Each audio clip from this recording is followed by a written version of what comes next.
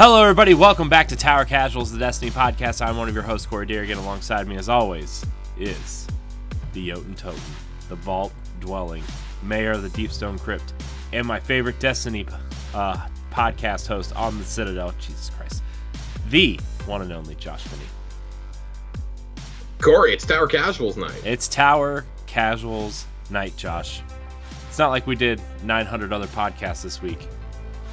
No, it's not like we definitely may or may not have told you Monday night that you probably weren't getting a show this week, and then magically we did a show because the Schwab this week is too big to not cover. I cannot handle if we have another one that is this size next week and get all of it into one 90-minute episode. I'm telling you, this TWAB is thick with like 4 C's at the end. This is straight up just one of the best ones. Combine that with I am seeing videos and images on my feed of people getting the Witch Queen Collector's Editions today. This is super exciting. This is a great time. We've got 20 days, approximately 20 days. 20 days. 19, excuse me. We are down to 19 days. 19 days from this moment that we are recording until the Witch Queen is in our hot little hands. Yeah, so if you still need to play Forsaken, you better hurry up. You better hurry the fuck up. Speaking of hurrying up, I have been playing with our friend Ray, and trying to go through the list of things I prioritized. I didn't realize that you can't get access to the High Celibate or Quaria missions without playing the entire seasonal storyline connected to them. Mm-hmm. So I'm currently trying to figure out a game plan for blowing through all the Splicer content. Oh God, good luck. The Season of the Lost content, like, at least he'll be able to see the Exorcism, I assume. I assume everybody will be able to see that. Yeah. I'm not going through the Season of the Lost story again. I'm just not. Yeah. I will do everything I was like, he's been around for a lot of it. But he knows what's going on. I says, we'll get Aegir Scepter. But I'm not playing through that whole thing again. I will do all the Splicer. The hunt stuff is easy. I will do Splicer just for the sake of you being able to experience the expunge missions. I think those are the coolest thing that they did this year in terms of aesthetic. But man, it's been a busy week. In case you've been living under a rock or you haven't checked your feeds because you listen to us right as we come out, we did a special episode on Monday night. Emergency breakdown of the news that we got that Bungie has officially become part of Sony Entertainment. We are not going to dive into that again tonight. There's no new information that's come out. We literally talked about it for 45 minutes 3 days ago. So if you want to listen to that, we'd be in a firing squad, a circular firing squad with our previous pod. I joined the PlayStation podcast Crossroads. I gave some kind of expanded thoughts. They were kind enough to give me the floor to just let me rant and rave for about the last half hour of that episode. Just the important thing is just want to remind everybody, nothing is changing in terms of Destiny 2. If things do change, it will be for Destiny 3, hypothetically down the line. But through the end of the final shape, nothing is changing. No platform exclusives, no bullshit. That is how it is. So nothing's changing for us in the immediate future. Anything else we will cover as it comes up. It's not worth going into. One note I do want to make about Bungie, though, before we dive in, they have hired, and I want to make sure I get the name correct here. They have hired somebody to start building out their media conglomerate. As of yesterday, I want to say, or earlier today is when it became official. I think it was yesterday. It was yesterday. Yeah, I'm trying to find. I'm in a feed with a bunch of stuff. I'm trying to find where it was, but Derek Sy. I'm making an assumption on how to pronounce that. Previously worked as a director at Riot Games on the League of Legends animated short films. He has now been hired as the head of development for the Destiny Universe Transmedia project. Great. This is according to his LinkedIn, his official head of development, Transmedia, and that includes film, TV, animation, and books. His official thing that he has listed here that he wrote out: senior development executive leading projects and telling stories that extend the Destiny IP into new mediums, including film, TV, animation, books, comics, and audio. This is exactly what we've been talking about for a whole year that they need to do. This reinforces my belief that I shared again on Tower Casuals on Monday night on our special episode that you will see a trailer for a Destiny anime this year at some point. Yep. Or an animated project. What excites me is when they say audio projects, if it's anything on the level of Hunt the Truth or the Inside Infinite ones that they did leading up to Halo Infinite, I think that you're in for a real treat here. If it's a web series on the level of Landfall from Halo 3, the Starry Night video from Halo 3, like things like that, that's what I think of when I think of expanding your universe out in little projects at first. Yeah. I mean, never forget the live action Destiny trailers that we've gotten that have all been superb, by the way. Mm-hmm. I see so many people bringing up like, oh my God, yeah. Well, the live action trailer from the Game Awards looks so good. I'm like, oh, my sweet summer child. Do you guys not remember the original Moon trailer for Destiny 1? Or like the Taken King trailer? With Immigrant Song playing? Yeah. The Destiny 2 Take Back Earth trailer. There's some cool stuff that they've already done. Yeah. And I mean, I think like the Halo series is kind of a blueprint for how you might see like the Elixir depicted in a hypothetical live action series. I do think live action is a lot harder to accomplish. Mm-hmm. So I do think a lot of this will be through animation just so you can go balls to the wall with everything. But going to be really exciting. I've been steadfast in my opinion. Comics are coming back. I hope that when they say books, it's not... I love my Grimoire anthologies and my art books, but I really want some original novels set in this universe. I really want before the events of the games. I really want either like a show or like a novel of like the events that happened before Destiny 1 takes place, like the Battle of the Six Fronts, or you know what I mean? So like that's what I want to see in the anime series. I want to call it Destiny Legends and give us like a 45-minute episode for each, like kind of like how Star Wars Visions is on D+. They gave each episode to a different anime studio, and they went from there. And that took about a year from the announcement until the release. So if you do something like that, conceivably you could have this out, because I assume you would want to have your first major transmedia push out before the final shape comes. So like really build into the hype there, or to release it immediately after. There's a lot. I could literally sit here and speculate all day. We'll save this for a future topic, but it's coming. They're hiring people. They've been hiring people in this discipline for a little while. They hired not a lore curator. They hired a like kind of a keeper of the keys for the lore, though, in a lot of ways. Like kind of a storytelling guide. There's one of those for Star Wars, Pablo Hidalgo, and that's kind of what they're doing here. This is really a first of its kind job in the gaming industry. It was a position that was open over the summer. Clearly that person's going to work really closely with Derek. So excited to see where we go. They hired an awesome person to do this. God, can you imagine if we get a Destiny series that's as good as Arcane? Oh, I know. Can you imagine? I've heard good things about Arcane. Arcane's awesome. I don't like League of Legends, and Arcane's awesome. They got me interested. So, with that, though, Corey, should we just go ahead and just dive on in, throw the caution tape to the wind? We have such a massive, massive TWAB to get through today. We do. There's a huge TWAB, dude. So it's so big. Yeah. Of course, we addressed the Sony acquisition at the top, special episode, all that. 1 million pre-orders. That news broke the next morning after we did the emergency pod. 1 million pre-orders for the Witch Queen. It's on track to be there. It's, in fact, as of right now, is the most pre-orders they've ever gotten for an expansion, which makes sense because this is the one with the most momentum going in, and it not being available on Game Pass also probably helps. But 1 million pre-orders. That is absolutely nutty. We got an Exotics trailer this week. Encourage you guys to go watch that. We got what looks like an LMG, a heavy grenade launcher. We got a peek at the Exotic SMG that's a pre-order bonus. We got a new Titan Exotic that will replace your Barricade with a stasis wall. We got a Warlock set of gauntlets that will increase the range and damage of your Cold Snap grenades. And then the Hunter Exotic that will do more damage when you reflect projectiles back with Whirlwind Guard. So that's cool. And as well as the Class Exotic Glaives. The first Glaives that'll be Class Exotic. The Titans get to shoot mini bubbles of light. I don't know if we know if those are weapons or armor of light, or if we'll be able to pick those. I think we'll be able to pick them based on the weapon crafting we're going to get into.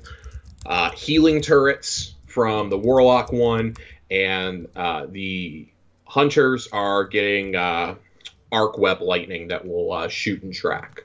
So all of them sound kind of cool. They're really trying to go all in on some of these classes. Really a lot of support here. I expect to see a lot of usage of at least the Titan and Warlock ones in day one raid groups. That wacky grenade launcher, though, that's got to be the thing that we're all going to hunt for right off the bat, right? Right, yeah. I would not be shocked if that was the raid exotic. I don't think it is, but I wouldn't be shocked. You shoot hive worms out of a grenade launcher. I don't know. This sounds like Twitter. This sounds like, I don't know. I bet this is something that it's probably part of a mission that you get after you complete the campaign. I'm sure it is. This is really cool, though. I made the comment that I think that every time that I'm like, the exotics are going to be really boring. They're running out of things to do. They surprise me every time. I really enjoyed seeing a lot of these are just kind of basic, but they're really going all in on, if you play Middle Tree Warlock, you can be the ultimate support class now. I think it's going to be a big one for soloing content. Running around those healing turrets or the Titan bubbles even. Maybe it eliminates the need for you to actually run bubble and you can still run Falling Star with it. I don't know. There's going to be a lot of wacky combinations you can do, but if we're going to talk about weapons, we got to move to the Enclave, Corey. Let's do it. The Enclave is set on Mars. Yeah.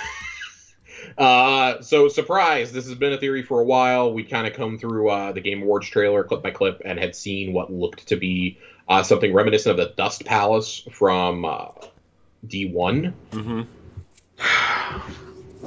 But here, let's talk. Early in the Witch Queen campaign, you will be given an introductory quest that runs you through the ins and outs of crafting. In the first and second missions of the Witch Queen free-to-all players, Guardians will uncover the Deep Sight ability to be introduced to the Enclave. This is where you'll shape the first glaive, a brand new weapon archetype. All the necessary materials will be provided for your first crafted weapon, but you'll also be given a short tutorial on how to find those materials for future crafting. A subset of weapons and archetypes will be craftable from the start, but more will be added in the future. In order to shape tools of destruction, you will need to do a bit of research. Patterns are your first requirement. Some will be acquired through quest completions, while others can be earned by completing various gameplay objectives. Once you've earned the desired pattern, it can be crafted at any time with the required materials. Then it's all about the mixings. So I want to stop here and look at this first screenshot they give us. It's for an auto rifle, a solar auto rifle. Come to pass. It tells you what slot it goes in. It's a solar primary. It's an auto rifle. You get the flavor text there, but it breaks down the stats by numbers down there instead of just kind of looking at it how it is now. You get the numbers. So when we say you get an extra 20 to something, it's going to show you this in real time, how much you're really getting added on stuff. It looks here that this is the basic screen of you pick your masterwork, you pick your rifling, you pick your magazine, your 2 perks, and then you get your intrinsic trait there at the end. And if you have an appearance customization, you do that at the very end. After reaching the Enclave and crafting the glaive, random rolled weapons throughout the game have a chance to drop with a new ability, Deep Sight Resonance. This will be used as you begin to target specific traits to craft. As an example, if you find a Deep Sight Resonance legendary auto rifle with the Rampage perk, you can complete an objective and extract the essence of the perk to then craft a weapon with Rampage or another perk that increases damage. So that's a little spicy right there. I already like how that sounds. If you look at this first screenshot they give you there, you're getting a glimpse at the Titan armor for the Witch Queen, presumably a new Sparrow in the back. Kind of a hint at what the artifact will be, as well as what appears to be a Shrieker Ghost down there in the exotic slot. That looks kind of cool. Yeah. And then there's 3 weapons there. You've got the auto rifle there in the secondary slot. You got what appears to be an SMG up in the top, and probably a rocket launcher there in the bottom. Yeah. Oh God, I blew up the picture, so I got to get out of it. Okay. And the Deep Sight Resonance guns are indicated by a red border as well. They will be different than regular weapons, which have the white border, of course. Mm-hmm. We then get a screenshot of what these deep sight weapons look like, with no progress, and they will tell you what you have to do. So, for example, on this one, on the SMG, on Forensic Nightmare, You look at this weapon possesses a resonance detectable by deep sight. Use this weapon in combat or to complete activities in order to attune the resonance and extract materials useful for shaping weapons. Activity completions and usage of the weapon will progress the resonance objective. So attuning. Think of if you've ever played Dungeons and Dragons, you have to attune to certain items before you can actually use them. You have to equip them and you have to attune to them. You have to like meditate on them or go through some long and short rests, etc., etc. Like I have a cloak of teleportation in my campaign. This is very similar. This is attunement in video game form. You can have a very basic version of the weapon, but you will not get the top version of it or be able to use these perks on other weapons until you have gone through all the deep sight shit. Okay? Another thing to note is we have those numbers off to the side now. The impact, range, stability, handling, and reload speed are all over there off to the side. You love to see it. Now, down below is where it looks like when it is ready to be attuned because it's done, and you can extract the resonance from it. That doesn't mean, as far as I know, that does not mean that you lose access to the weapon, but that just extracts the perk for you to then use, like, say, in another auto rifle or another SMG, is how I'm assuming that this works. Like current weapons, not every pattern will be compatible with every trait, but you'll have a good list of traits to mix and match as you customize a given weapon to the desired specifications. Through the Enclave, you'll also be able to kick things up a notch and enhance traits to strengthen their flavor. So this is kind of where it's going to get a little wonky. I'm now understanding why things like weapon parts and mod components were taken away, even though I think they would be of a lot of use here, because those of us who've been playing forever, have like 20,000 of that stuff saved up. You would be definitely at a disadvantage over everybody else at that point. Mm-hmm. When you look at this, so we're going to go through, we're going to describe screenshots as we go. If you're listening to the audio version, if you haven't already, I would encourage you to pull this up and go through it with us so you can visually see what we're talking about. This is a brand new menu, unlike anything that we've seen before in the game. It's very reminiscent of the lure system, which I don't like, but, whatever. This is a permanent thing here to stay. Hopefully the seasonal stuff becomes simpler to understand. Yeah. Guardians can increase the level by using it in activities and defeating enemies. This is where the bulk of the crafting playtime is. The more you use your weapon, the faster you'll unlock the full potential. Enhanced stats and traits can be unlocked when reaching higher levels, granting slight bonuses to weapon capabilities. Our goal through this system is to give players a reason to invest in their weapons far beyond what masterworking could offer in the past. Each weapon now acts as a long-tail pursuit as you look to make your freshly crafted weapon the best it can be. So we have an image here, okay, of the crafting, and it's of the auto rifle come to pass. And when you see here, you can choose what frame you want it to be. So do you want it to be high impact? Great. Your weapon has to be a level 7 in order to hit that. You have to have 20 resonant alloy, 12 enhancement cores, and 40,000 glimmer to be able to do that. So you may wonder, like, oh my god, but what if I don't like what I choose? What if I crafted something it's not the best it can be? It's not in the meta, or something changes. Like 2 weeks after I got it, they nerf something out of nowhere. It can be intimidating to make decisions on how to build your weapon, so we're also giving you the ability to reshape crafted weapons in the Enclave if you want to mix up the components. You could switch up what barrel, mags, or traits you choose so don't feel like you got locked down one path forever. Your frame does sound like it's basically the most critical decision to make. Mm-hmm. Which is understandable. That changes how fast your rate of fire is. That changes, like, if you're a shotgun, that's going to affect if you're pellet, if you're a slug, if you're a spread. It's going to affect how your fusion rifles work. Are you going to be a 360 auto rifle that fires really slow, or a 720 like Chroma Rush that's just right. It's like a mini machine gun. Like, all of these things are affected through your frames. So if you don't know, like, what different frames do, I would encourage you to use the next few weeks to kind of familiarize yourself with what kind of frames do your favorite weapons use now, and that the sandbox changes are going to affect, so you kind of have an idea of what you want going into the Witch Queen. This is something that's going to take weeks, if not months, for most of us to master. I'm sure there will be guides within a week or two of, oh my god, this is the best stuff to use, but I'm sure as far as what's going to be good in the raid, we're all at a loss right now. This changes everything. Yeah. I'm anticipating having to leave the raid to go reshape weapons at this point. I'm sure, yeah. That's the unfortunate side effect of this. You will begin to see new legends rise as you begin down this path. Some will prefer Hake frames and other foundries. Others may dabble in new weapons from Redacted. We're excited to see what you embrace. Let's talk about how do you make your weapon unique beyond the perks and the frame and things like that, because you want your weapons to stand out, right? And exotics have always had ornaments for them, and sometimes they really change the look. Other times they just make your tractor cannon look like a traffic cone. Right, are kind of useless. Mementos are kind of like legendary ornaments, is probably the best way I can sum this up. We used to have those for a few legendaries, specifically for some of the opulent weapons and for the Gambit Prime weapons and the Reckoning weapons, which resulted in a lot of us getting really upset when those activities got taken out. We can no longer earn those ornaments in any way, shape, or form. Bungie's never put them back in the store, even for things like Gnawing Hunger that have become mainstays in the game. Mementos do not seem to be doing that. The majority of the crafting experience is dedicated to mixing, matching, and enhancing traits. There is an opportunity for customization when it comes to appearances and ability or activity-specific trackers.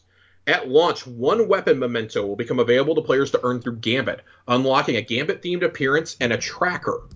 Rank up your weapon to max level, head back to the Enclave, and apply your freshly earned memento for some sweet flair. More of these will come online through Trials of Osiris and Grandmaster Nightfalls. We have more plans for Mementos down the line and are excited to introduce a new endgame rarity cosmetics for players to chase as they build out their new arsenal of weaponry. That's not a sarcastic clap. This is what some of us have been begging for nice. Literal years. Right. Sorry, I was about to sneeze, so I didn't respond. No, right you're away. good. I'm so excited for what this means, not just for that, but that this means we could get this on Artifice armor in the future. We could get this on Time Lost armor, on Master Dungeons, Master Nightfalls. Right. We could get stuff like this. The possibilities that they are doing with mementos and with the weapon crafting, because we're about to get to another part of weapon crafting, so that has me even more excited. Yeah, Corey, go ahead. I was just gonna say, like, the changes that they're making right here is like, so we don't really know what's coming after the final shape, right? But this stuff that they're changing right now tells me that this game's going to be around a lot longer than, a little bit after the final shape. This really feels like the next stage of, like, we're moving Destiny forward. This feels like the final push towards we want to be considered an action MMO and actually mean it. Yeah. Because we've joked about it before, like, an action MMO, you're really just a looter shooter with friends. Right. This seems like we are finally punching that in the face and going, nope, here we go. And I think a lot of that ties into this next thing because when we saw the class-specific glaives, I was like, well, that's cool. We're all going to get an individual quest to go do. It's going to be like getting the subclasses in the Taken King or the swords in the Taken King. This is going to be really cool. I hope it's not like the swords. I did not expect what I'm about to say. Legendary weapons aren't the only thing you'll be able to craft. This is the trial for crafting your own armor, I guarantee. Yep. The upcoming Osteo Striga Exotic SMG, which, if you remember, is the pre-order weapon, much like No Time to Explain was last year. And 3 class-unique exotic glaives can be crafted through the Enclave once you find their respective patterns. While legendary weapons can be crafted from the ground up, exotic crafting is more about fine-tuning something with a defined identity. You may have the opportunity to customize things like barrels or stocks while preserving the exotic look and feel. Looking for a longer range profile for the weapon or opting to shred through your enemies up close and personal through the Enclave? You can do just that. Incredible. That SMG is about to become a nightmare with how you can customize it. Yeah. But I like that they're not jumping in and saying, oh, every exotic is able to do this. It still seems like this is how Dead Man's Tale and Hawkmoon being random rolled exotics, it seems like this is how those will live on in a lot of ways. Yeah, it seems that way. We'll obviously have to get into the game and see, like, well, we know they're saying, you can fine-tune, like, the barrels, the stocks, the rate of fire, things like that. Can we change? You won't be able to change the frame. Well, so probably not rate of fire, but could we possibly change out the exotic perk? Will there be, if you use this for like 20 hours or something, or you complete, what used to be masterwork objectives, you use a lot in Crucible or in Gambit or Trials or something, can a perk drop for you to be able to change out the perk? Like, theoretically, if Dead Man's Tale was part of this, would you be able to earn Vorpal? Like, start out with Snapshot and earn Vorpal, Subsistence, Outlaw, things like that. Would you be able to do that for this, hypothetically? Who knows? Right. You know what else this kind of reminds me of, too, a little bit, but, like, in a way deeper way, is, remember Kvostov when it came back as an exotic in Rise of Iron? The way you could customize that was really, like, really deep, and I wonder if that weapon will make a comeback at some point. Yeah, I'm curious. I think if it does, at this point, if it didn't come back with the Cosmodrome or with the Loot Cave, I know a lot of us were holding out hope it would be part of the Loot Cave or be a secret exotic in the anniversary content. Yeah. Maybe it makes an appearance in the final shape, but that feels like the only other place you could do it at this point, honestly. Yeah. But man, there is a lot more here.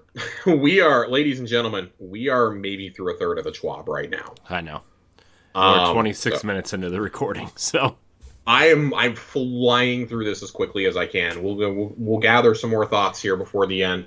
A couple things I do want to point out, though, regarding some of the screenshots you see. So the Come to Pass auto rifle specifically. In one screenshot, it's arc. In one, it's solar. And this has been a question that has been posed to DMG over on Twitter, because that was one of the first things that I noticed as well. Like, are we going to be able to change the elements of our gun? And he was pretty mum on it.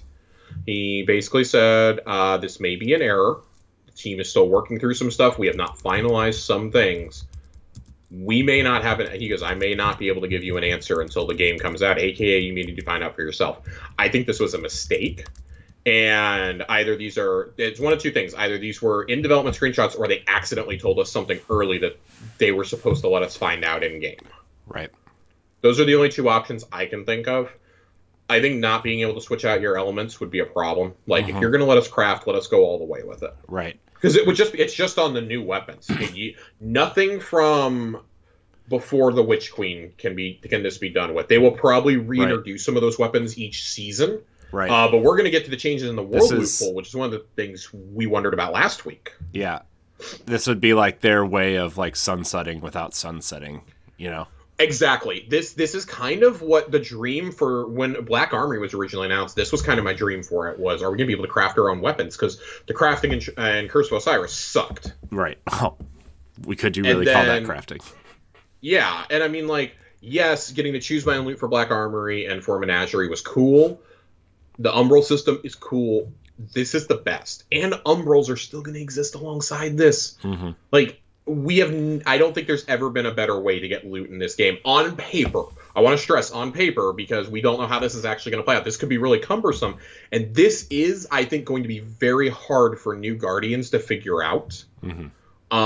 So like if you see somebody having questions about it online after the Witch Queen comes, or even a couple months after, and people are like, I just don't understand, like this game seems really confusing. This doesn't seem that bad to me because I've been ingrained for years now in build crafting. Yeah. I talk strategies with my day one team. We had Johnny on last week to break down loadouts with us and, mods that you should have and stuff like that for a day one raid, going over the essential exotics to go ahead and get in your inventory, because that's his wheelhouse. Me and him, I think, have been talking all afternoon freaking out about this because we're so ecstatic. But we're gonna move on just a little bit. Because we're gonna circle back around to all this weapon talk. This is all weapons tonight. From Pinnacle to Pursuit weapons as our new one. When Pinnacle weapons were introduced, they were tuned and presented as being best-in-class weapons to act as reward for players dedicated to a particular activity. They motivated players and excited them, but they were expensive to build for legendary weapons and had some undesirable side effects, such as PvP Pinnacle weapons becoming mandatory in PvE, such as Recluse and Mountaintop, or becoming incredibly unpleasant to play against or so strong that no other weapons in the class could compete in PvP. Mountaintop, not forgotten. We didn't go into much detail when we moved away from Pinnacle Weapons, so we'd like to take a moment to clarify the move and also introduce the Pursuit Weapon for next season. The intent as of Season 12 is that a Pursuit Weapon should be a solid weapon, roughly 70% of a God roll in its archetype, with perk options that work well in PvP and PvE, and can be reliably obtained without a huge grind. These should act as a good starter weapon for both PvP and PvE, while leaving space for weapons from Pinnacle activities like Trials, Raids, and Nightfalls to exceed the potential. We generally ship a similar weapon with higher potential in the same season. Note, Salvager Salvo basically ignored this guideline, but we really wanted to put Chain Reaction on a special ammo weapon and don't currently see a reason to touch it. Chain Reaction is going to be rare on special weapons, though. Here's a breakdown of how each Pursuit weapon compares to the random rolled options currently in the game.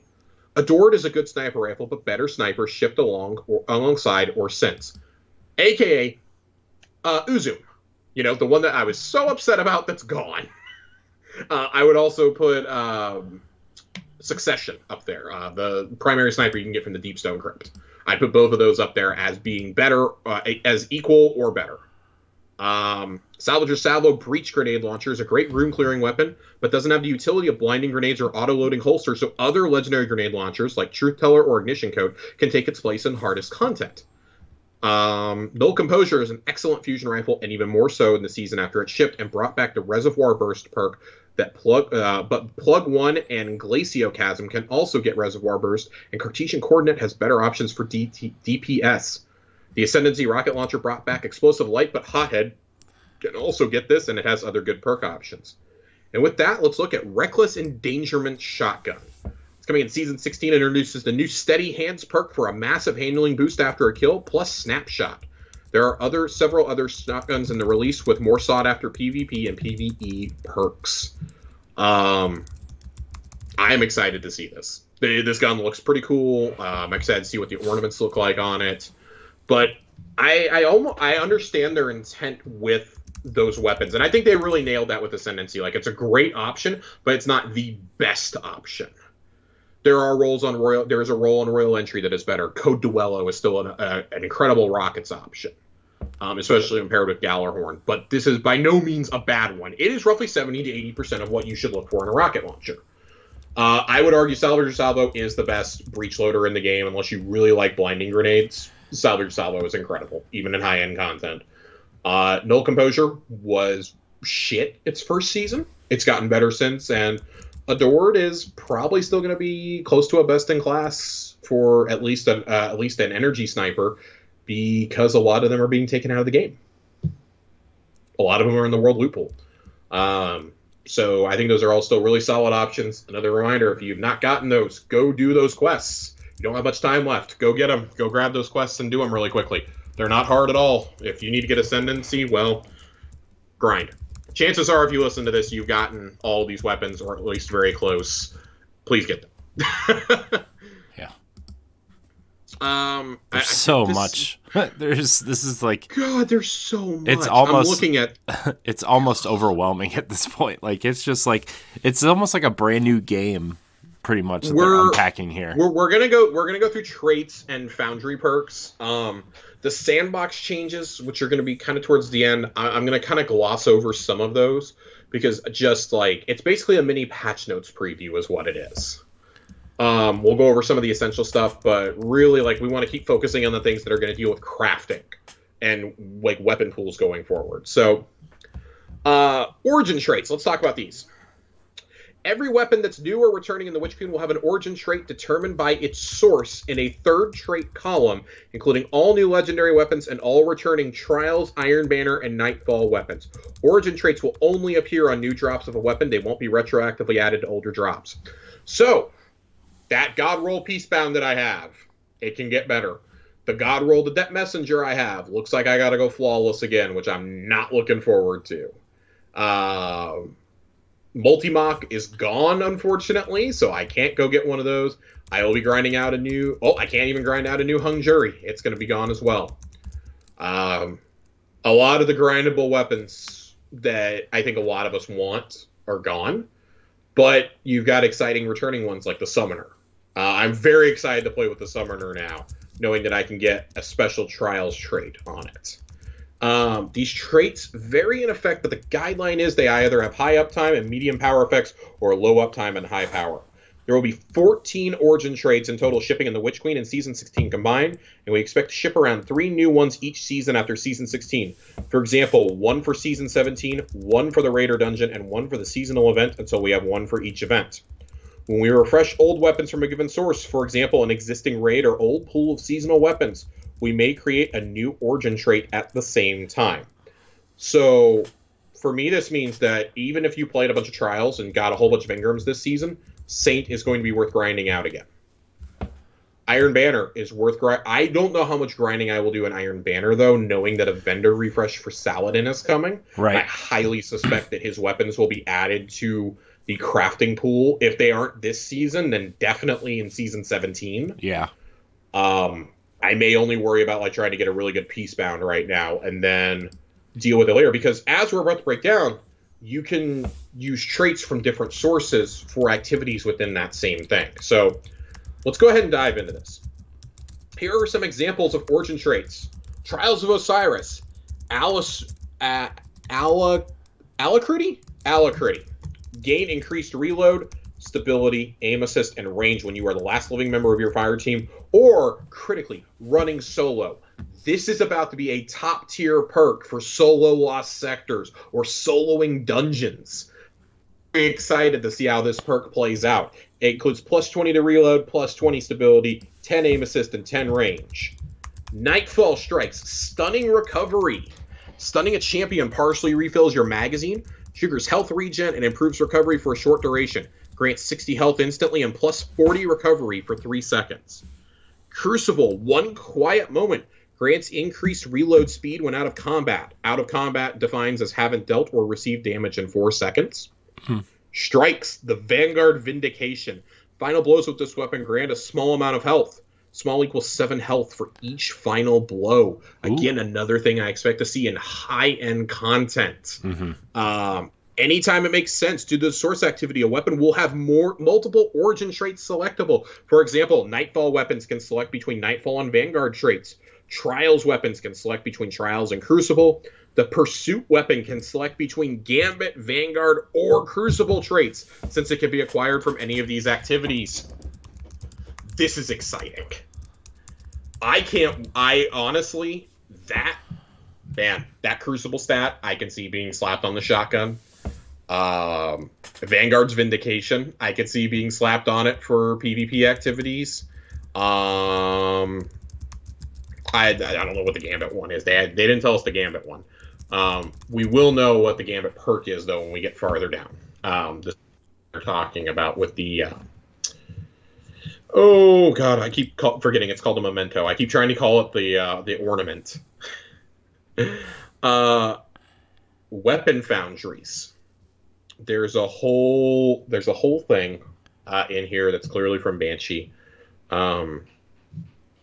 Yeah, we'll do so like mini lore corner in the middle of the explanation. Mini lore corner. Guardian, there was something I wanted to tell you. What was it? Banshee scratches his forehead. Oh yeah, guns. I was cleaning out that locker back there. Banshee motions to a dust-caked storage container. Found a couple things you might be interested in.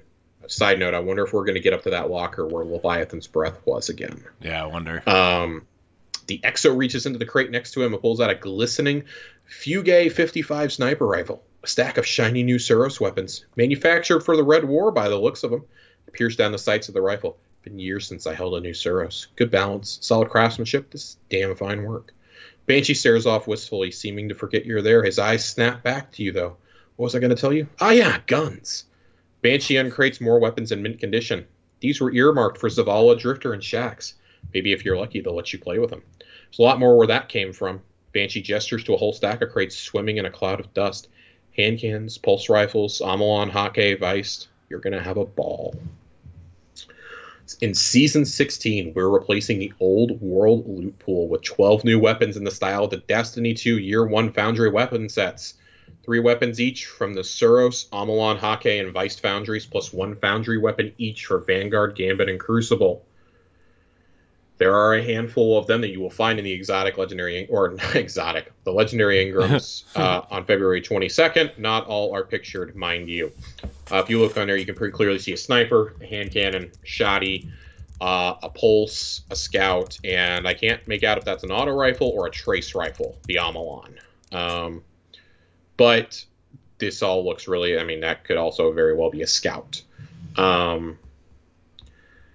We talked about Foundry perks last week as being a possible thing. John and I have speculated about this on here. Corey, I can't remember if we talked about it when you were last on, but this is something I was really hoping to see, and I think this opens the door wide open for the future. Each weapon will come with a Foundry origin trait themed around that Foundry's personality. Suros Synergy. Reloading grants the weapon bonus handling and reduces incoming flinch for a short time. Hake Breach Armaments. This weapon deals increased damage against vehicles, turrets, barricades, and stasis crystals. Turrets does include stasis crystals, by the way. Plus 15% damage to vehicles, plus 30 to structures and turrets. Amalon Fluid Dynamics. This weapon has increased reload speed and stability for the top half of the magazine. Viced Stinger. Chance on damage to partially refill this weapon's magazine. In addition to the Foundry origin trait, each Foundry weapon's perk pools lean into that Foundry's identity. Big damage for Hake, consistency for Suros, ability tie-ins, and weird stuff for Amalon. Never stop firing for Viced. There will also be a Vanguard shotgun, Crucible hand cannon, and a Gambit auto rifle to earn in this upcoming season. I'm almost done. I promise I'm almost done with this section before we get to global changes. Look, there's a lot. People, I think they understand. I got to take a drink. Sippy time. Take a little sip. Foundry weapons that drop from a source aside from the Whirlpool can switch between the Foundry trait and that source's trait. This does not imply that Foundry weapons will be common outside the Whirlpool. So it's basically going to be rare if you get one of these suckers to drop from an activity completion, is essentially what I'm gathering here. For example, a roll in the new Gambit Hake High Impact Auto Rifle, Herod C, may look like this. Corkscrew or polygonal rifling, armor piercing and flared magwell, perpetual motion, focus fire. Remember that Gambit origin trait we talked about? It's called Invader Tracker. Maybe you can switch between that or Hake Breach Armaments for the origin trait, the Kill Tracker, and the Range Masterwork. We know we haven't brought back all of your favorite Foundry weapon types, but don't worry, you can expect to see weapon Foundries receive new additions each season for the year following the Witch Queen, with some fun surprises thrown in later in the year. Let's speculate for a minute on that last paragraph. I think everything else is pretty well explains itself here. When they talk other Foundry types, let's think for a second, what Foundries are we missing? The notable one for me is Black Armory. Yeah.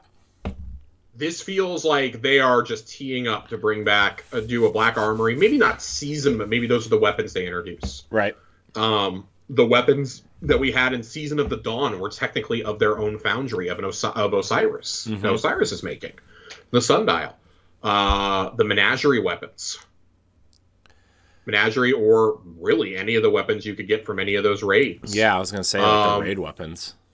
I suspect that when we talked about Redacted earlier as being one of the sources for blueprints, perhaps we end up getting a quote Foundry from each enemy type. Maybe there's a way to get hive themed weapons. Maybe we have a Splicer Foundry of the Splicer weapons that we had in Season of the Splicer. Maybe it's that, and the Hunt weapons are those are for, or the Splicer weapons are Mithrax's armory. The Hunt weapons are ones that we've stolen from shipments destined for the Spider. Keitel opens her doors. There's a lot of speculation that this is going to be a Cabal-themed season in Season 16. Maybe we get access immediately back to the Chosen weapons to be able to craft those, or returning Menagerie weapons. There's so many possibilities here that you can do that. I think that's really, really exciting when you think about those. I mean, obviously, stasis weapons. Those are of the Reef. Imagine Petros products or something, like some stupid name like that. There's so many possibilities for what you can do here, all while maintaining it for story reasons. Right. And I think that's a healthy way to rotate back in weapons that have been gone, or because with weapon crafting, I don't think there's a reason to sunset anymore. And if something leaves, you can easily just bring it back after the year is over, of course, and say, well, you can just, craft it now. It'll be a different perk pool, but you can craft it. And that's a way to keep things relevant, too, because as we're going to get down farther in, some perks are being rotated out and will no longer drop on new weapons. I think this is a way to keep the game always fresh. You always feel like you're moving forward. Yeah, this is a lot. I'm just like staring at this. I'm like, oh my gosh, this is like. I do want to say we are done with crafting. All crafting talk is done now. That's the meat of this. We do have basically what amounts to a mini patch notes preview here, which again we're going to go through. Me glancing at this quickly, there are actually some things we need to go through. And some reasonings that we want to explain, but the meat of it was the weapon crafting. Again, highly encourage you to, if you listen to this on audio, if you're still having trouble understanding what I'm saying, go back, listen to this with those images pulled up from the TWAB. Mm-hmm. It will explain it. There may be people who are explaining this a lot better than me. It's definitely a lot easier to follow along with the TWAB than if you're just listening. Seriously, like just pull it up on your phone. I think I listened to a little bit of his talk earlier, or what he was saying on Twitter at least, and I'm excited to see what his video is about this. Both Ascendant Nomad and Aztecross, I think, are going to have really, really good videos on this. And the next episode of DCP Firing Line is probably going to be really good from Fallout Plays. Yeah. I would encourage those are some of the guys I really like to listen to when it comes to build crafting and what types of weapons to use. I think they're all going to have good takes. Datto may have some good ones, especially after we get past a raid weekend. But this is going to be something that's we're not going to master this in a couple weeks or a couple days, couple weeks, maybe not even a season or two. Like this is going to be something that evolves and changes over time, like all the best stuff in Destiny does. So let's go ahead and let's move to essentially what is a patch notes preview here. Let's do it. Kill trackers are inherently on every weapon by default if they shipped in Forsaken or later. There will be kill trackers added to everything if it's in your vault. Great. Everything. That's cool. Amazing. Great. They'll be present on default by all weapons shipped in Forsaken and later. Exotic weapons prior to Forsaken will be updated in later releases. Yes, this means masterworking is no longer seen as mandatory, and we expect the plus 10 to a weapon stat, or plus 10 to primary stat, plus 3 to other stats for adepts, only to matter to dedicated PvP players. We have no specific plans for changes to masterworking at this stage, but we will revisit it later. We did discuss gating the origin trait behind masterworking, but ultimately this would not have achieved the goal of weapon differentiation for non-masterworked weapons. Weapon mods for legendary weapons are now free and instant to insert, and we believe that many pain points around special weapons in Crucible are exacerbated by how easy it currently is to acquire special ammo, and while we touched this in the past, we're making a further adjustment. Players will now only drop 1 special ammo on death or equivalent, no matter how much they were carrying. The max you can pick up off a special brick is 1 for a shotgun, fusion rifle, or sniper, or equivalent for other weapons. Scavenger mods add to this as normal, but we'll be evaluating their place in Crucible in the future. Archetypes. Oh man. Okay. Here's some meat and potatoes for you. Okay. Season 15 Fusion Rifle rework had a lot of moving parts. All types came out quite strong, but high impact fusions are hurting. We've definitely seen all fusion rifle subfamilies occupy different roles and want to maintain the large differences in charge time to keep these distinct for now. So we're nudging damage up to make it easier for those to land kills at range in PvP, and we are bumping the PvE damage scaler. That said, we'll keep an eye on how they're doing and may adjust charge time a smidge in the future. High impact fusion rifle damage per bolt goes from 62 to 64. It does not seem like a lot, but it allows more rolls to cross bolts to kill thresholds. Increased high impact fusion rifle PvE damage from 15 to 20%. Reduced blinding and concussion grenade damage by 25%. Rocket launcher subfamilies lacked meaningful differences for a while now, and their free tracking precisions are flat out better. So we're pushing them further apart by adjusting damage. Damage adjustment by subfamily. Precision will be 0.95, high impact 1.0, adaptive 1.05, aggressive 1.05. Pulse rifles take slightly too long to kill red bar enemies in PvE. We are buffing their damage versus miners by 10%.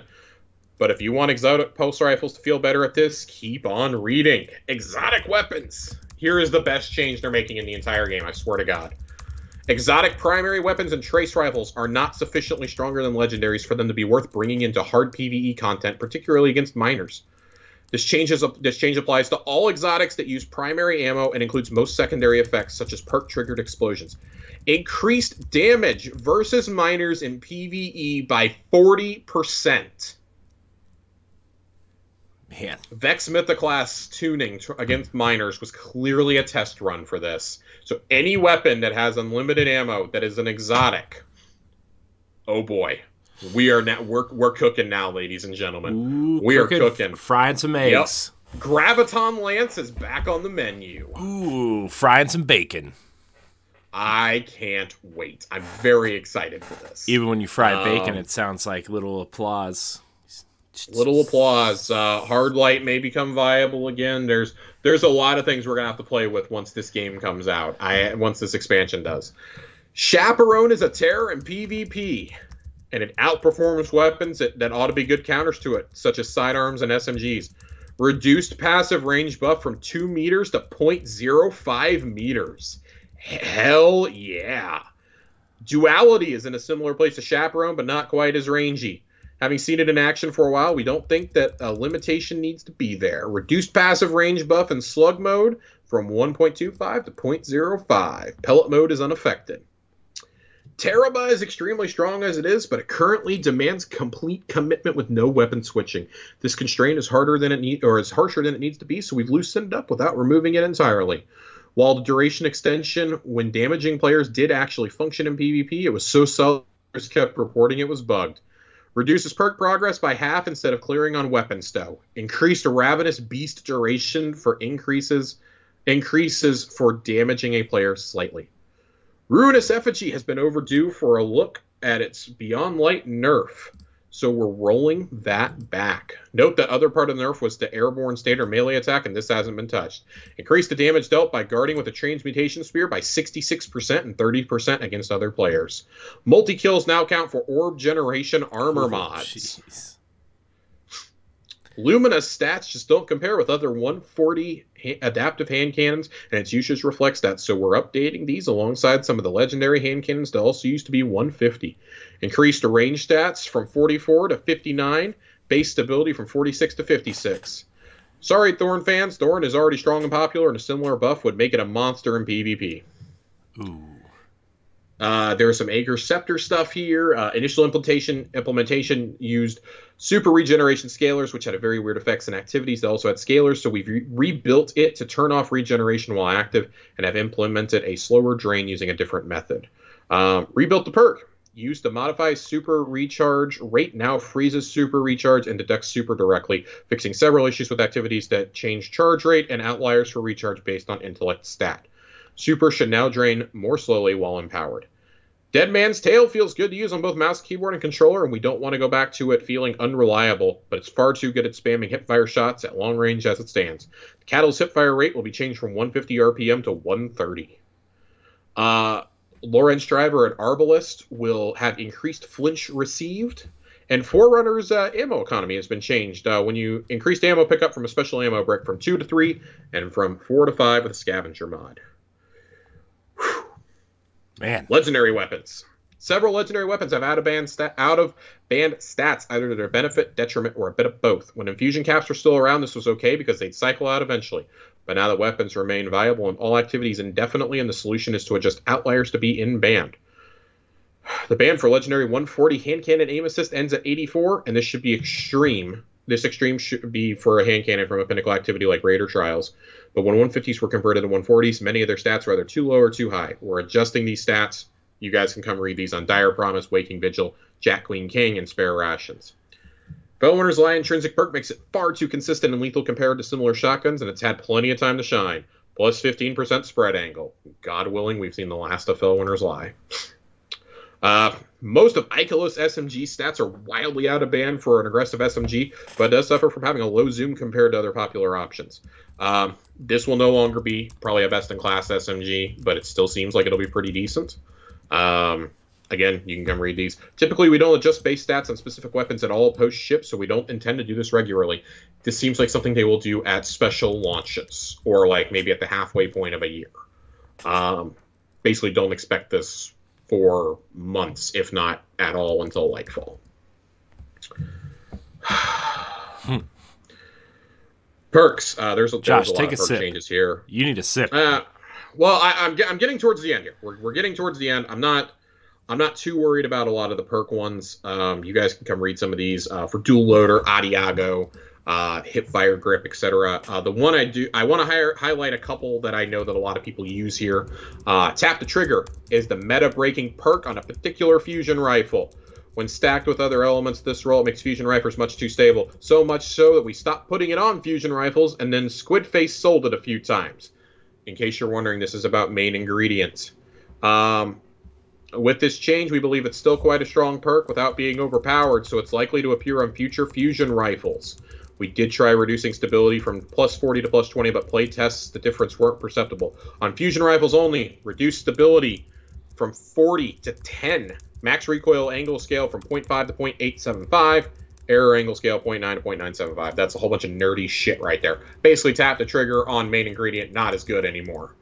Headseeker did not work as intended on aggressive burst pulse rifles because the buff's duration was too short. Sacred Providence is the only viable pulse rifle that benefits from this in Season 16. Although there is such a pulse in the season, it does not roll with Headseeker, but I expect to see more in future seasons. Buff duration will go from 0.17 to 0.3.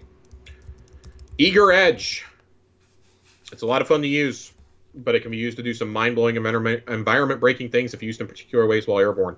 The tuning below is not meant to remove the fun factor. We have a fresh raid and other fun content coming with the Witch Queen, and we want to ensure we retain challenge behind our upcoming rewards. Reduced lunge distance benefit while airborne by 25%. Now caps maximum player airborne velocity to a fairly high value while active. Occasionally, we're going to shelf perks because they're not working for some reason, either too strong or too weak. This means we won't put them on weapons in the future unless we change the perk. In many cases, we'd rather put design work into new perks than old ones, but there's a whole perks section here. Anyways, these perks are shelved. Some have been shelved for a while. Bottomless Grief and Celerity are now gone. Both are attempts to inject some uniqueness into Trials of Osiris and Nightfall weapons, which we're now doing with Origin traits. Neither of them worked. Even after the rework, they were still pretty bad options, I think.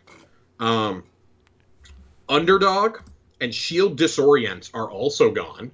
Shield Disorient kind of surprises me a little bit, but it's not Disruption Break. Disruption Break, I'd be like, excuse me? And Air Assault. But Air Assault may get a redesign in future seasons.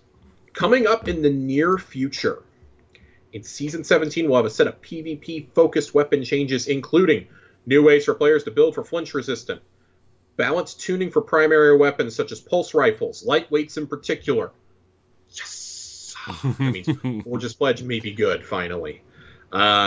Special weapon tuning, snapshot feeling mandatory on snipers and PvP, other balance changes, another PvP special ammo economy change if needed, adjusting how zoom outliers, both low and high, affect the performance of a subset of weapons. Like the scope column shouldn't be the most important thing on a weapon. And we're also adjusting several much requested exotics along with legendary perks. And there will be a full roundup of patch notes on February the 22nd. When the Witch Queen goes live, we will, of course, go over patch notes on the episode that will come out on the 24th when we break down the entirety of the Witch Queen. But that will definitely be a more curated list. This felt like we really need to go through it. They're separated from the patch notes list for a reason. That is the majority of the TWAB. Everybody take a breather. Take a 5 for a snack break. We're almost done.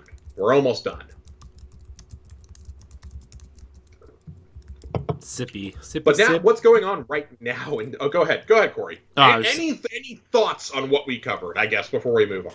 I mean, this is all exciting, right? This is all very, very, very exciting. These are all great changes. I hope that all, like, because there's so many changes coming, right? That I just really Yes. hope that they are. I hope they're able to pull it off because it all sounds so great, you know. Ambitious, I think, is the word I would Yes, use. ambitious is the right word. Yes. I hope they're not biting off more than they can chew at this point. You can tell that a lot of this is definitely tying to weapon crafting, and they clearly want you to go through there. Some of the perk changes are things that, like, Tap the Trigger did need a pass on fusion rifles, frankly. Main ingredient, if you had it with that Xur sold, oh my god. Which leads me to believe maybe they'll sell it one more time before the end of the season, but who knows. I think there's a lot of changes here, though, and we have to take things into consideration here, right? Like, just because something's getting a pass now doesn't mean it can't be reverted later. We've seen them revert things mid-season before because they got too hard of a hit. And with this being them launching a new weapon type in the Glaive, with them launching, several new exotics, a whole new world pool, whole new season arsenal, new weapons to gain, new roles to gain on all the existing playlist weapons. Which is I'll probably be playing a lot of Gambit for a new Servant Leader now. I want that Gambit perk on Servant Leader. Yeah. There's so many things here that, I think that this is a way that you keep the hardcore players engaged, though. In having those pursuits, trying to get those perfect rolls, but now you can craft your perfect one. You just have to work at it. This is the reward for those of us who want to play the end game, who want to grind Grandmasters, who want to play Trials every weekend, who want to raid and do dungeons consistently on day one. This is our reward. This is really making it into a true MMO, I think. This changed more than anything. Yeah. When you combine with what they've done with armor, and especially now with the Artifice armor, I think that just underscores everything at this point. Yeah. I do want to note that Damage does say that the next couple TWABs will be much lighter. Still have a few things coming to get you all hyped, but we will not have anywhere close to another 6,500 TWAB for a while. Why not?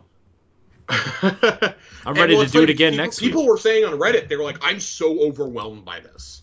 And it is. Like, this is the 4th or 5th time I've read this today, and I'm still noticing things that I didn't quite realize before. One of these days I would love to just get one of these giant ones and read it for the first time with y'all and, like, react in real time, but like I said, my day one team has been blowing up my phone all afternoon going, oh my god, like, dude, what do we even do? Like, I have a feeling I'm going to be spending a lot of late nights at the Enclave crafting weapons, trying out perk combinations, and watching YouTube videos to get everybody ready. And that's the most exciting thing about this to me, I think.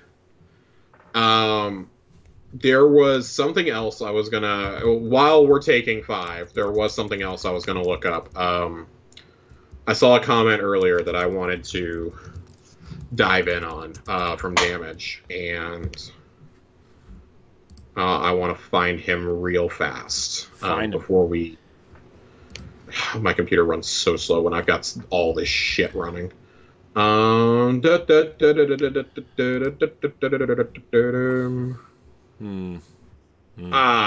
hate that I have to roll through this. It's okay. Fighting Lion is affected by the 40% buff, by the way, to the primary. So I'm actually kind of excited to see what the dedicated users of Fighting Lion do with it. Hipfire grip buffs will not apply to the last word. 40% PvE damage buff against red bar enemies will not further apply to Vex Mythoclast. This got that buff last season. We're not doubling up.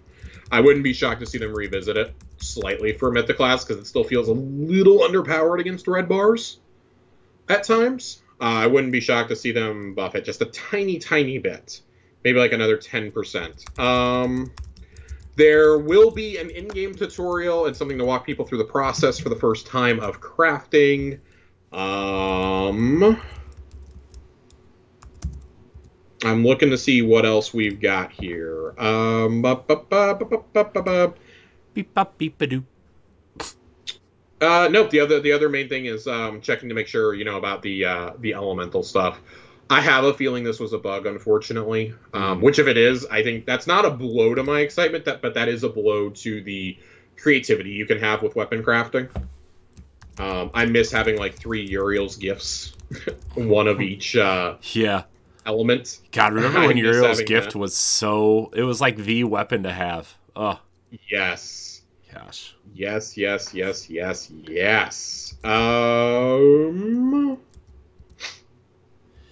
Wow. I'm double checking right now to make sure there is nothing else we need to go over. I don't think that there is. Before we move on to what's going on in the game right now, because I consistently cannot get them to do the exorcism mission, and I'm very frustrated about it now. I'm getting bent out of shape over it. Whew. God. Okay. Paul and My Name is Bife were talking earlier about, this probably means Black Armory is coming back. He also expressed that Armory, Opulence, and Dawn would come back with their own new Origin perks because they are sunsets that are not already floating around in the current loophole, and they have a really distinct identity that works with the Origin concept.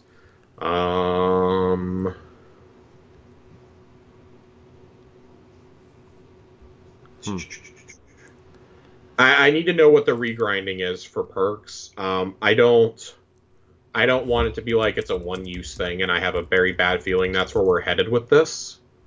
Mm-hmm. I hope that it's as simple as, if you break down that gun, you get those perks back to then recraft. But who actually knows? Paul says that we go to Paul Tassi, of course, because Paul breaks this down a little bit better than I can. Since I got here is that it's more about avoiding RNG luck for drops and less about making room in your vault. Kind of worried about vault space even more now, unless I'm missing something. So I'm very curious to see what happens there. I'm very shocked that as of right now, there's no LMG buff coming, especially when there's an exotic one for this season. For Season 16. That actually just kind of shocks me all around, that there is right now no LMG buff. So we'll see if that actually holds, because if you can't use the exotic from the season very effectively, people are going to be pretty upset. Right, yeah. Also a little surprised that as of right now, you can't take that to the crafting table either. I feel like something that's already underpowered would probably be something you would want people to experiment with, but maybe they don't want that for a future... I don't know. I'm talking out of my ass now. There's some Lunar New Year stuff going on. If you're a new player that has played anytime between January the 2nd and now, you will get one of the emotes for free, the celebration emote. Pre-launch downtime and preload. To prepare for the launch of the Witch Queen on February 22nd, Destiny 2 will go down at 7 p.m. Pacific Standard Time, so 10 p.m. Eastern, until 9 a.m. Pacific Time, or noon Eastern, on February the 22nd. It's 14 hours of downtime. Use this time to get some sleep, prep tasty food, or do whatever your heart desires before the Witch Queen. The announcement of 1 million Guardians already having pre-ordered. We're also expecting a bit of a queue as things open up. Preload for the Witch Queen is planned to become available on all platforms beginning at 9 p.m. Pacific Standard Time on February the 21st. So I will definitely be staying up to trigger my download manually. I don't trust my console doing it overnight. I don't either. So, go ahead. So they announced that 1 million Guardians have pre-ordered. Does that number seem low to you? No, that number seems high. For Destiny? Yes. You think? Yes. Okay. This is a game that right now, this is the highest number we've ever seen this late in the season. From what I understand, about 800,000 Guardians were live on Monday at the time of the announcement. Right. Of Bungie joining Sony. That's unusually high for this late in the season, especially a 6-month season.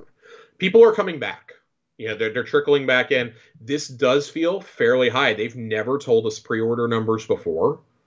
But I mean, you have to remember, last time it was included in Game Pass for Xbox. So that's potentially the average daily number for Xbox usually ranges around like the 250,000 range on a typical day partway through a season, I would imagine. You have to think like, well, what if like 150,000 of them just got it through Game Pass, right? We don't think about the double dippers very often, but you do have to buy the expansion each platform you play it Um, I don't know. Like we've only ever gotten the numbers for the base games, and I think it's easier to tout the numbers for a base game because that's a physical thing in stores, and that you're jamming down everyone's throats, as opposed to this is the 5th digital only expansion for an action MMO that most people cemented their opinion on 5 years ago. Right. So I don't know. I think that number is going to climb higher. I wouldn't be surprised to see it hit 1.5, even 2 million before launch.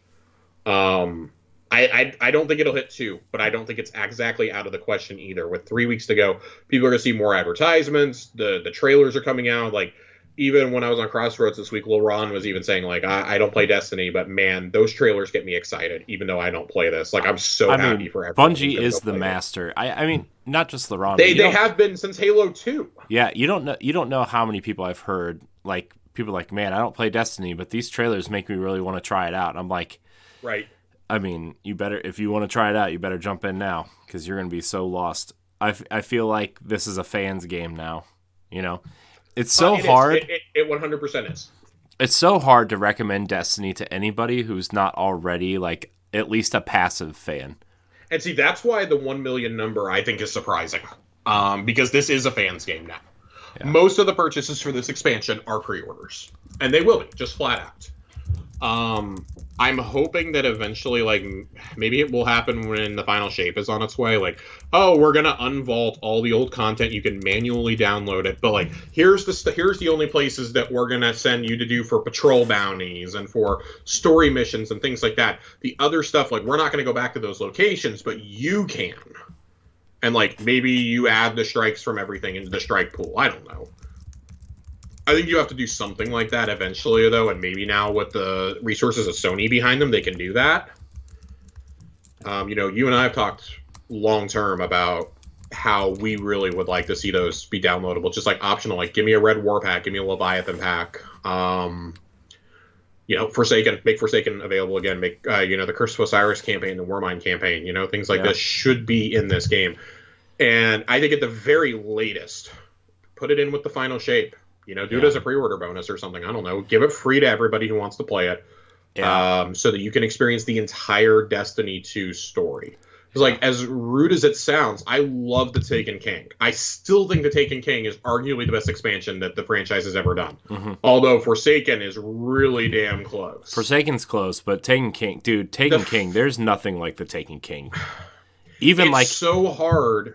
I mean, you talk about the Dreadnought. You talk about like how mysterious Oryx was, especially at the time, right? Yeah. And like how big the Dreadnought was and how intimidating it was just floating out there by Saturn. And then at the end of the campaign, he goes into the Ascendant Realm and you're like, where the hell did he go? And then the raid is still the most epic raid I think they've ever built up to this point. Like in terms of they came very close with Last Wish.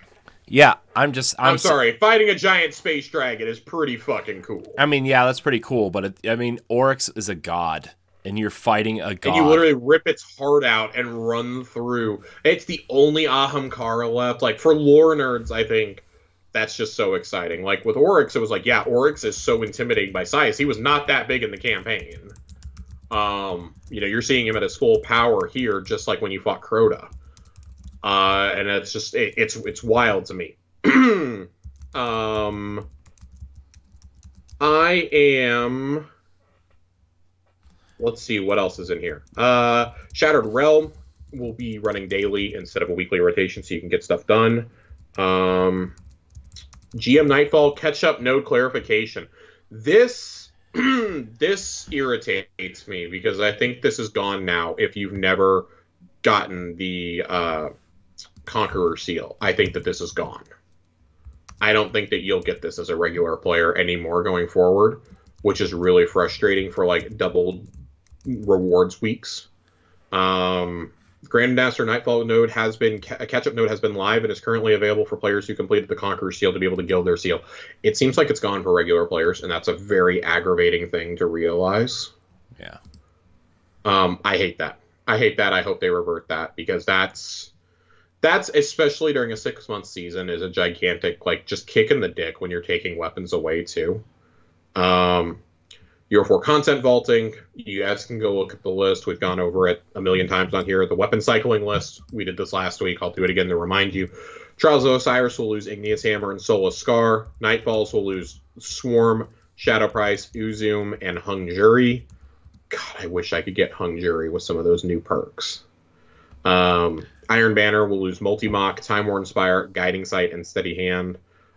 Claim all engrams and other rewards before the new seasons begins. Any rewards not claimed from ritual vendors, Zavala, Shax, Drifter, and Saint will be removed at the end of the season. So I will be throwing a whole bunch of stuff at Saint because I have like 10 engrams for him. So I'm going to get a whole bunch of rolls on weapons that will immediately be dwarfed by those same weapons in the next season. All right. God, I think we're at the end. Are we? Are you sure? I think we are. Yeah, I think we are done here. With the Schwab. That is a monstrosity. That took us like an hour plus to get through. Yeah, I mean we're at an hour 15 right now, so. I would make one more suggestion just before we head into Lore Corner and then start to wrap up. If you have the ability to do so, if you can even get a checkpoint, I'm not even saying like go through the whole dungeon yourself because it can be a little bit brutal, especially that Sparrow Chase on Master difficulty. Try to get a checkpoint for the Grasp of Avarice Master Dungeon at the boss, and you can farm the boss infinitely for that Artifice Armor. Just put your checkpoint onto another character and, just swap back and forth or have multiple people in your fire team who can do it. Johnny, our friend Phil, and I were running this for several hours a couple weekends ago, and we all have a full set of good stat Artifice Armor. And good stats, I qualify as 62 or above to go into the Witch Queen with. And I think especially if you play it on day one rating, that's probably the most critical thing you can do to get ready is have, at the very least, have multiple class items because it costs like nothing to masterwork those. Have multiple class items and because that's where a lot of your like combat style mods are going to come from. Your focusing lenses, your thermoclastic, the melees, your particle deconstruction, etc. all go down there. And your arms, that's where your champion mods go, your reloaders, things like that. And those are the two most critical to have those on right now as it stands. And it will never be easier to farm it than it is right now at your max power. Otherwise, you're facing a really uphill climb to try and be able to get into that dungeon before raid day, I would say, because it's almost certain that is going to scale up in terms of difficulty. You probably will not be able to go in at 1350 to do the Master Grasp of Avarice on launch day. Like, just forewarning all of y'all, it's going to be a little tough, I think, to go into that if past dungeons being leveled up like Prophecy are any indication. So just something to kind of keep in mind. This is the time to do that, or Master Vogue, if you want to go get one of those time-lost Fate Bringers. I don't know if it's going to be in the rotation anymore before the end of this. This is the time to do those. So with that, Corey, let's go back to the Lore Corner. We haven't been here in a few weeks. Let's do it. We got a little bit more on Savathûn. I've got, I think, one more planned for after this. And then the week before, hopefully, we'll be able to talk about the Exorcism. If they don't hold that until the night before the server shut down, which I'm going to be really upset if they save that for a Monday night. Yeah, that'd be like, man, I almost wonder at this point if the Exorcism will be literally the first cutscene or the first mission of the Witch Queen. If that is first off, that is just such a gigantic kick in the dick. That means they didn't do anything with the seasonal. They haven't touched the seasonal story since October. Yeah. And I think that is just so disrespectful to the storytelling team and to players' time. It's got to be. I mean, it's got to be coming. It's got to be. There's just too many questions leading into it, and we still have to answer the question of spoiler alert. Mm-hmm. Who dies? Right. And I mean, I've had some wacky theories on this in recent days, ranging from the obvious of it's going to be Osiris to could it be Ikora? It's clearly not Mara. Mara's in the marketing for the next expansion. Eris is in it as well. Does she take over Eris when the exorcism happens and that kills Eris? Maybe. Yeah. My wacky, because I don't think she kills Crow. If she kills Crow, that's just, I think that's poor storytelling on its, just like on paper. My suspicion is that when they say that she takes the light, what if she takes the light of Glint away? Man, what if she takes Crow's ghost, and that's how she creates her ghost? I mean, that's not out of the realm of possibility. It's certainly not out of the realm of possibility. If it's somebody just like Petra, I'm going to be like, okay. Or what if she... Cool. I mean, like, I know Sagira's dead, but, like, what if they could have extracted the light from her? Like, they found her and extracted the light from her? Entirely possible. Entirely possible. Yeah. There's so many things that can happen. I mean, there's also the possibility that the Traveler just chooses to give her the light to help combat the darkness. Mm-hmm. The enemy of my enemy is my friend.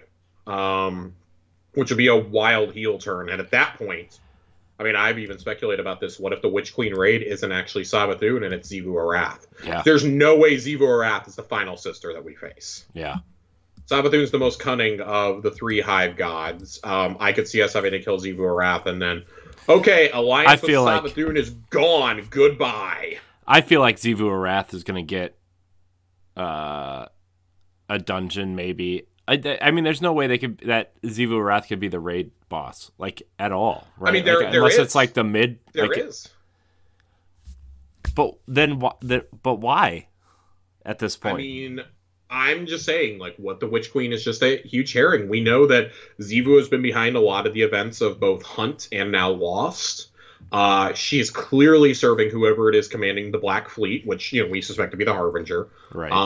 I would even go so far to say, I'm resurrecting an opinion that I had about the Vault of Glass, or not Vault of Glass, the Deepstone Crypt before it happened. What if we actually meet the Harbinger this time? Yeah. What the Harbinger is really what's behind Xivu Arath, and like, you're about to go in for the final bar of health on Xivu, and the game like goes into an immune phase, and the Harbinger shows up and just discards her because she failed to kill you, and you have to then fight him in a second boss fight before he retreats. How wild would that be? That would be unlike anything we've ever had in a raid before. Just how insane would that be? That would be like on par with finding out Callus was a robot. Right. God, remember when that happened and you dropped down into that room and there's just like a whole bunch of Callus bodies? Yeah. I mean, there's so many things you can do for storytelling, I think. And I don't think that Savathûn is going to be just easily disposed of, because that was one of the main criticisms about Oryx was we beat him in the campaign and then you beat him in the Ascendant plane, and that's cool, but he was this grandiose thing. They've been building Savathûn for 6 years now. And like Xivu Arath has had a fraction of that, so why not get Xivu off the table now? And then what if Savathûn's dealt with later in the year? Kingsfall comes back, and it's not Oryx, it's Savathûn, it's Queensfall. Yeah. How wild would that be? Yeah. Wow. Because Savathûn, because it's inevitable that we're going to kill her, whether it's this expansion or in Lightfall. It's pretty clear there's like a darkness side and there's a light side. Like the Cabal, right. What's left of Kaito's Cabal, the loyalists from Tortobal, and the Elixni are aligning with humanity. And then on the darkness side, you have the Hive, the Taken, and the Scorn. And whatever, if we end up encountering the Veil or something, they're there, right? So you have all those on the other side. That would continue to have 4 primary enemy races, and you've got the Vex. The Vex still factor into all this somehow. Yeah. There's so many different routes you can go. So I'm curious to see what happens, especially after we get that first raid teaser. I can't wait to sit down and dissect every little image of it. It does seem like it's probably going to be a Scorn raid, which, God, if the boss is just a fanatic, I'm going to be so mad. Yeah, I'd be so mad if it's a stupid fanatic back. But let's jump into this lore corner, Corey. Let's do it. Lore corner. The first one we got is it's Petulant. This is from Season of Arrivals. I do believe we read this way back then, but we're going to do it now. Report by VanNet Encrypted Router. A rebuke to Savathûn for her interference. Perhaps she is jealous of our direct access to the pyramid.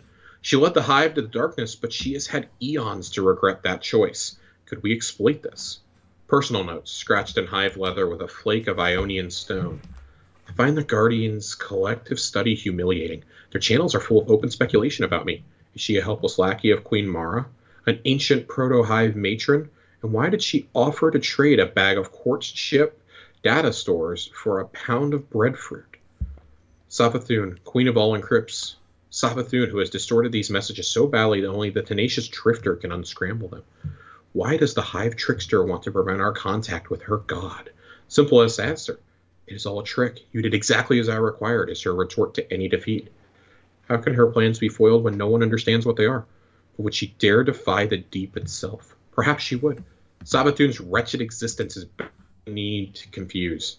To understand her is to destroy her. Is she still set on luring us into a black hole? Some newborn universe where she can be a true god? Or is that a lie too? Am I on the verge of some discovery that threatens her? Jupiter is always straight above. At night, the whole sky is afire, tons of sulfur burning in the flux tube that connects Io to the Jovian pole. I burn my trash and the smoke drifts up forever. The radio howls like wolves. I am lonely. Yeah. So that whole chunk there, that's not Savathun talking. That's Eris. That is Eris talking.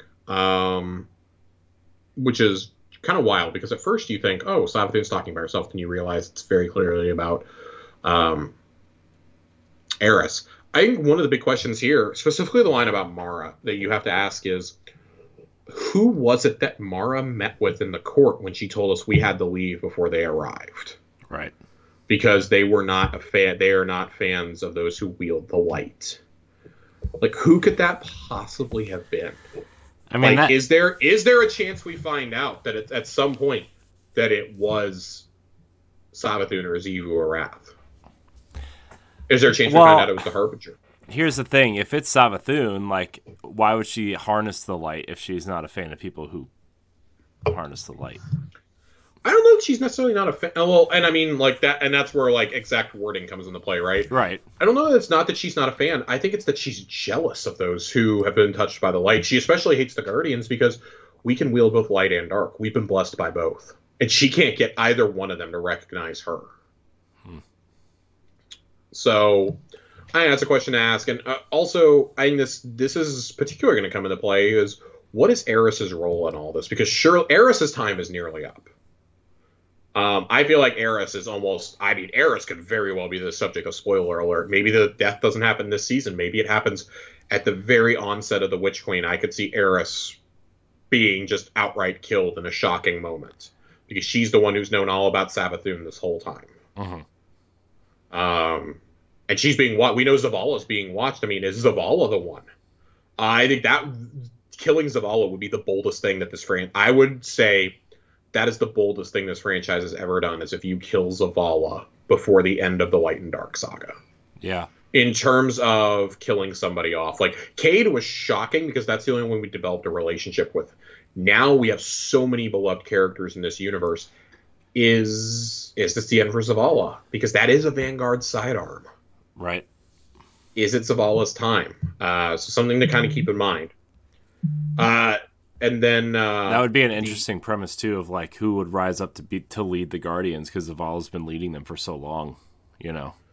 You would assume it's going to be Ikora, but Ikora clearly is not on the tower in the trailers that we've seen. Yeah, she's working with the Hidden. I mean, would the Guardians rally behind the Crow? I mean, that would be like a real kind of reverse redemption at that point, right? Like, yeah. Because Zavala trusts him completely too. Zavala handed because we know the Vanguard's in shambles. It's never recovered after Cade's death, and now the consensus is broken as well. Mm-hmm. Zavala's barely keeping everybody together. You know, would Ikora choose to retreat after Zavala's death and say, you know, Crow, they're yours to lead? You know, Shax and Saladin are there to advise him. Drifter is there, etc. Right. This next one is Chapter 5, New Gods. It's from the book Empress, out of Season of the Chosen. It was Taran, one of Keidel's advisors, that alerted her to the spectacle. In the square, she said, her deep voice laced with concern. I've never seen anything like it. Keidel went immediately. Not Cabal. In the central square of Tordabal's weaponsmith district, a bright green flame licked the air. Umanareth stood against the blaze, naked but for a waist wrap. in the custody of 2 guards. Her hide was carved with strange, crude symbols. When she saw Keitel arrive, she threw her head back and laughed. "Here comes the Princess Imperial," she said, "to kneel before our new god. I am Savathun whispering." Keitel strode forward. "Let her go," she told the guards. Reluctant, they did as she asked. "What god, Umun? What heresies have you invented now?" Umun grinned. "The god of war," she said, and the earth trembled beneath them. "But the god of war has planted her armies elsewhere. It is her sister," smiling, "that has taken the ear of the war child Umanareth." Keitel stood before Umun in the flickering green light of the fire. "Your obsession is a weakness," she said, "and a threat to our prosperity. You can't stop it now." Umun lighted, breathless with delight. "Xivu Arath, hear me." Keitel didn't break her stare. "I have no choice but to." Umun chuckled, raising her hands. They glowed. The fire behind her burned higher and shattered like rattling bones. "The war is all there is," she said. As the chattering reached a fevered pitch, Keitel made a decision. With the lightning-quick reflexes Umun had taught her, she unsheathed the ceremonial sword at her side and ran it through Umun's middle. Umun laughed. "You are war, and I conjure you with war and blood." She laughed and laughed and laughed until her mouth began to ooze, until Keitel, disgusted, pushed her off the sword with her foot. The body tumbled back onto the green blaze. "A gift from my favorite sister." As the fire consumed the corpse, a gargantuan portal opened in the sky. So this is kind of how Savathun opened the door. She may have not been the one who destroyed Torvald, but she definitely opened the door for Xivu Arath to do it herself. We know Xivu Arath is the one who destroyed it, so Savathun's been playing people against each other for eons at this point. Yeah. I mean, Savathun is just like, she's just had her hand in everything up to this point. It feels like everything. Now we're like really learning about everything she's really had her hand in. It's like, it's almost like Kang at the end of Loki, who kind of just like has controlled everything to make sure like she gets what she wants or like have the ending that she wants, right? And man. Right, she's engineered all these paths, and all it takes is for us just to go down one of them. Yeah. So, just that's kind of a glimpse into her power. And we know she's the one behind the Dreaming City, behind behind Riven, behind the Last Wish. The Last Wish granted is hers. Right. That her daughter, Dulin Karu, is the one that's running the murder battery, essentially, in the Shattered Throne in Mara's old Ascendant plane. Mm-hmm. It's absolutely wild. There's so much left that we don't understand about Savathun, and yet we know more about her than any of the other enemies that we've ever faced. Yeah. It's a very strange situation, and excited to see how our understanding of her evolves over the next year. Because certainly the Witch Queen is not the end. Yeah. Yeah. Man, what a time. What a time. You know what? I'm about to put on my cool glasses, Josh. Oh, those are cool, Corey. I know. They're not cool. They're okay cool. I got them on my trip last week. They were a swag gift. Oh, boy. But this is how I imagine us after we beat Savathun in the raid. We just go like this. Oh, yeah. I hate you so much. I know. It's great. It's great. But yeah, I guess we'll get out of here since we've been recording for 90 minutes. This is... Hey, 90 minutes, like right on the mark, man. Let's go. Yeah. Meaty Schwab, and we were concise and in and out. We were. Josh, I appreciate all of your breakdowns and knowledge tonight. Appreciate you. I really appreciate you. Go drink like a gallon of water. It's also true. And I barely talked, so I mean, like, I'm thirsty. I can't imagine what your throat feels like. It's probably like sandpaper. It's pretty close.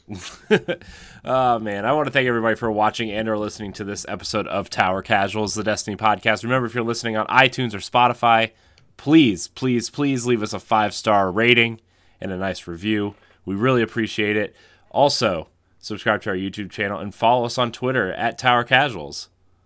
Josh, where can we find you? Twitter, @Josh_Finn, 2 N's. Always. Always. Hot takes from Josh. Very hot takes. You can find me at I am Corey HD on Twitter and Instagram. You can find me hosting the Boss Rush podcast if you want to hear other shows that I do. Arsenal X the Xbox podcast with Josh pops in from time to time. And yeah, I want to thank everybody for watching and or listening. And we will see you next time. Goodbye, Guardians. Bye-bye. Bye-bye now.